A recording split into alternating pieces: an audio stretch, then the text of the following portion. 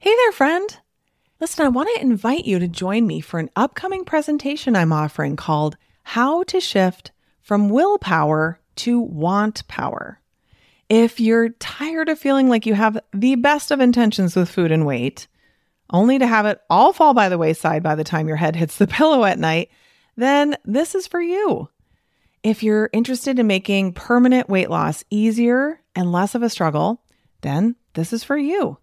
If you're curious what want power is, which you probably should be, and can't wait to learn how to incorporate it into your journey toward peace and freedom around food, then this is for you. I'll be presenting live twice on Wednesday, May 1st, 2024, at both noon and 7:30 p.m. Central Time Zone. I'll answer your questions live and we'll have a really good time together.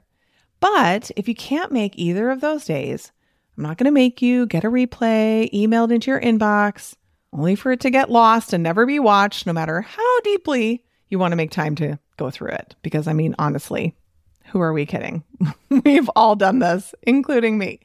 No, instead, we are offering multiple watch parties for several days after the live presentation. So come watch the replay with other doctors and interact in the chat with them and my team. So either way, whether you come live or to a watch party, it will be worth your time for sure. All you have to do is register at katrinaubelmd.com/wantpower. That's katrinaubelmd.com/WANTPOWER. See you there. You are listening to the Weight Loss for Busy Physicians podcast with Katrina Ubel, MD, episode number 39. This is Weight Loss for Busy Physicians, the podcast where busy doctors like you get the practical solutions and support you need to permanently lose the weight and feel better so that you can have the life you want. This is the resource you've been looking for to guide you on the journey to overcome your stress eating and exhaustion and move into freedom around food. Here's your host, Dr. Katrina Ubel. Hello, my friend. How are you? Welcome back to the podcast, episode number 39 already. I can't believe it. We're going to be at a year with this podcast before we know it. Super fun. So how was your weekend? It might not be, well, I guess you're going to maybe be listening to this on a Tuesday. So you might be pretty close to your weekend. But for me, I'm recording this on a Monday. So I've got weekend on the brain. We went to an amazing new apple farm that's near us. It's actually not new. It's new-ish, but new to us. And it's just amazing. It's the coolest place. They built this beautiful barn. I know that sounds crazy, like a barn, beautiful, but really is this new, beautiful barn. I hope they're planning on doing some events in there because people who are into weddings, wedding receptions in a barn should totally do it in there. It was so great. They've got these amazing organic apples. So we picked and we tasted and it was delicious. We had a great, great time. Very typical fall in the Midwest kind of experience. I don't know if people are as into apple farms and apple picking in the fall in other parts of the country. I don't know if that's a thing, but it certainly is. My first job when I lived in Michigan growing up after babysitting, right? You know, we all started babysitting first. But so my first real job after babysitting was working at an apple orchard, a cider mill, basically. So these cider mills are a big deal in Michigan. And this place made their own cider and it's totally unpasteurized. Like literally they take the apples, crush them, boom, put it in a jug and there you go.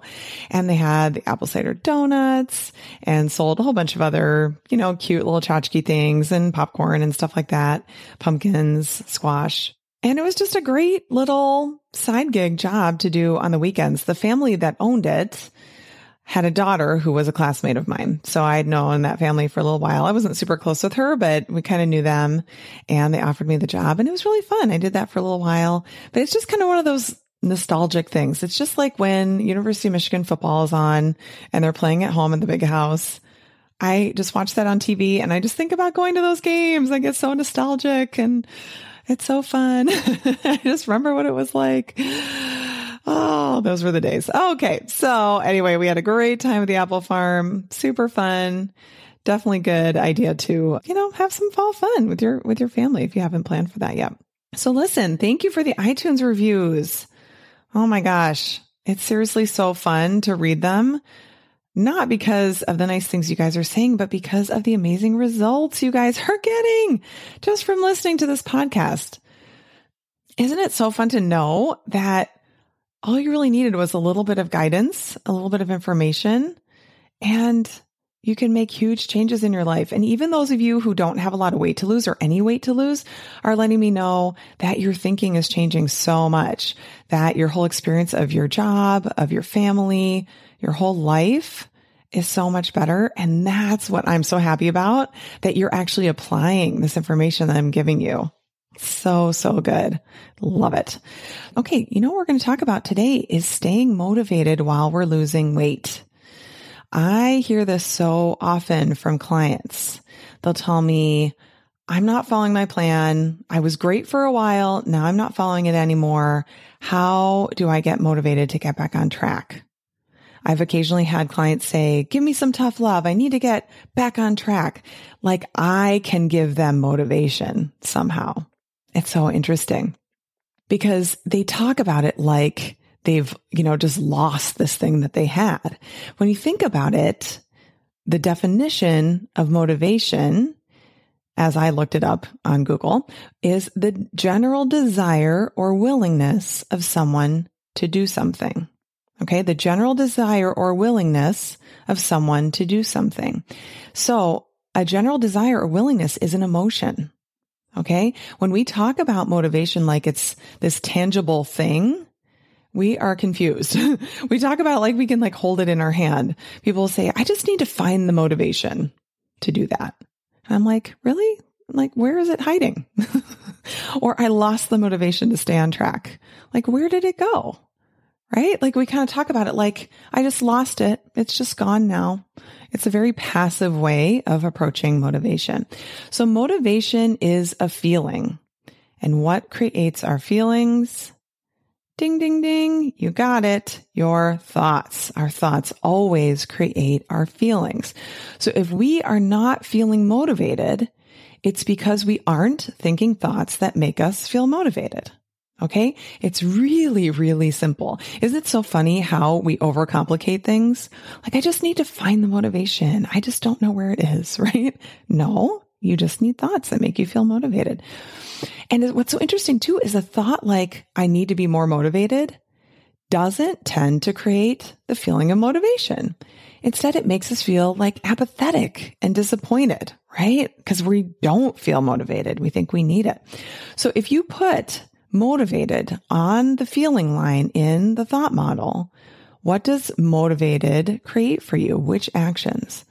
In terms of weight loss, it drives you to follow your plan, right? Do what needs to be done and keep going.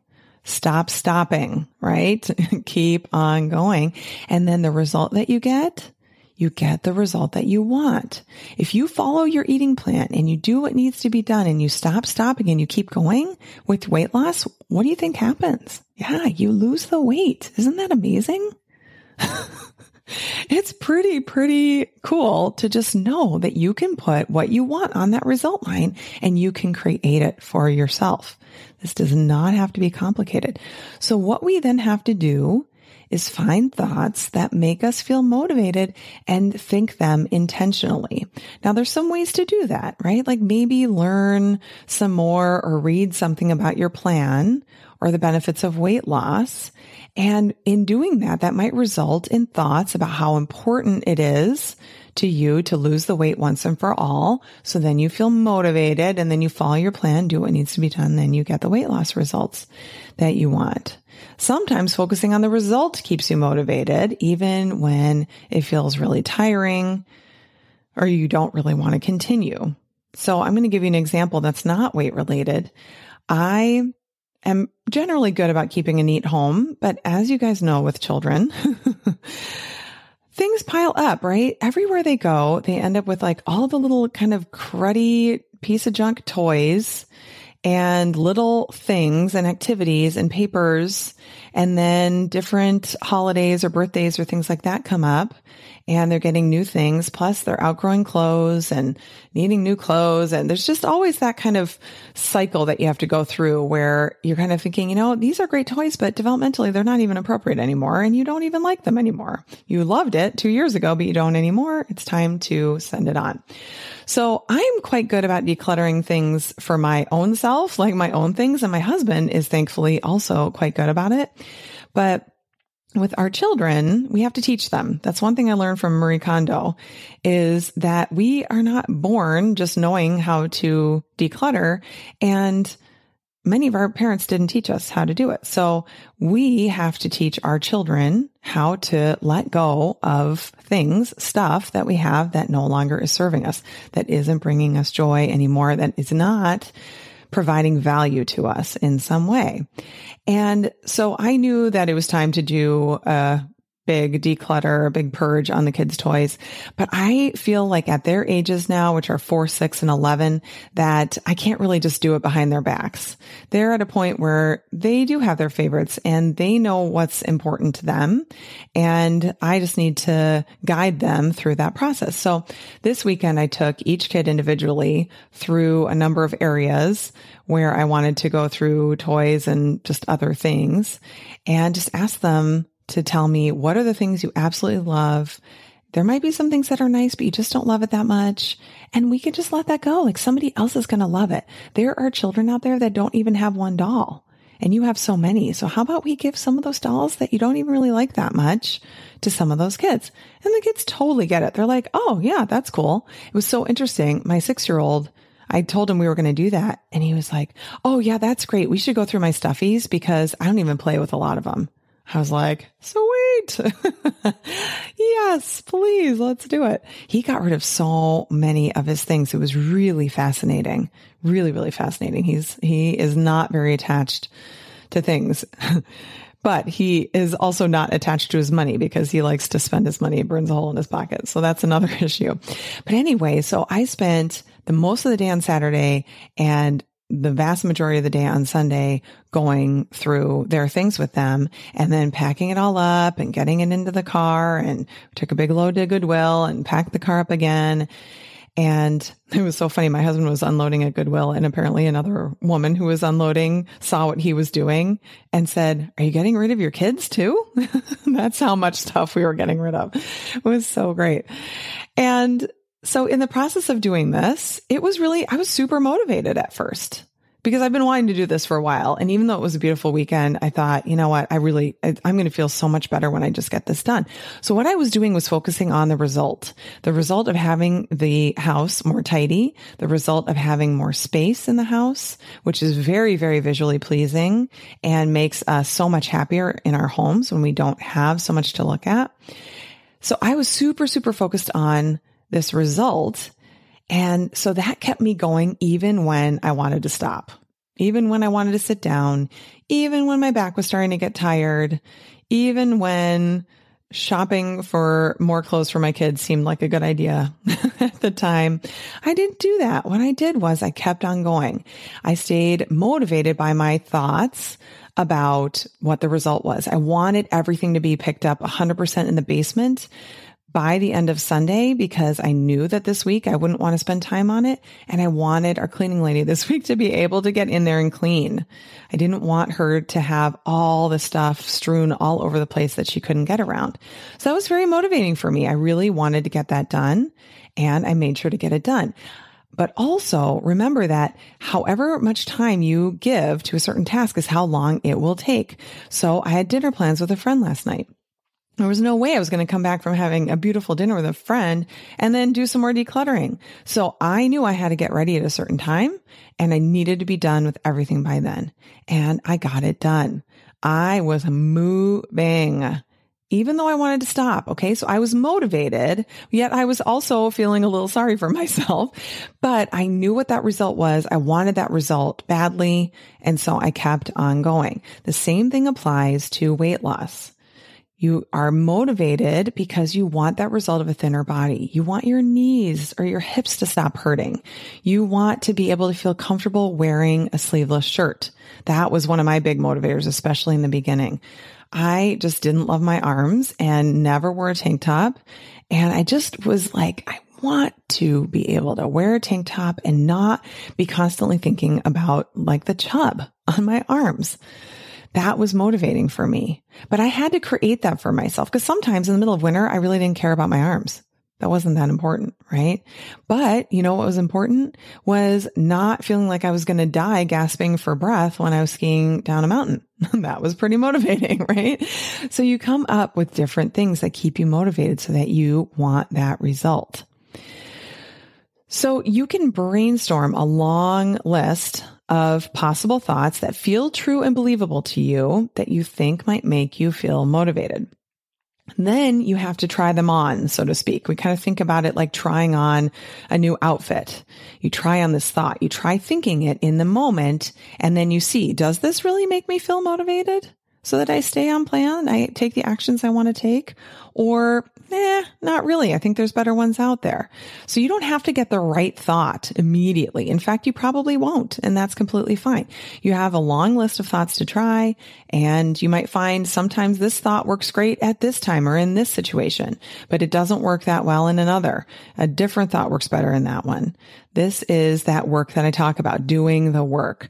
That's staying committed to what you want, your commitment to lose the weight, and putting in the effort required, not expecting it to just fall off of your body without you putting any effort in. So you find your favorites and then you think those thoughts intentionally and deliberately over and over again. So your brain's going to go, oh, I don't want to do this. And you're going to think that thought. But so here's the big secret. Okay. Big secret here. If you've been zoned out, come back to me.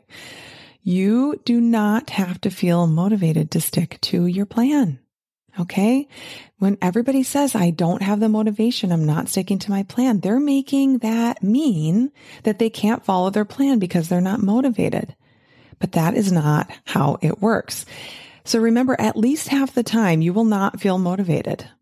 Okay. If you believe you need to feel motivated to get things done, to stay on your plan, then you often won't stay on your plan because you won't be feeling motivated. So when you have your commitment to the process, you bring yourself back to that. To me, being committed feels like doing something even when it's the very last thing I feel like doing. Okay. So here's another example. Again, a non-weight loss one. I record a podcast for you every week and I'm committed to doing that. I know so many of you can't wait for Tuesdays to come.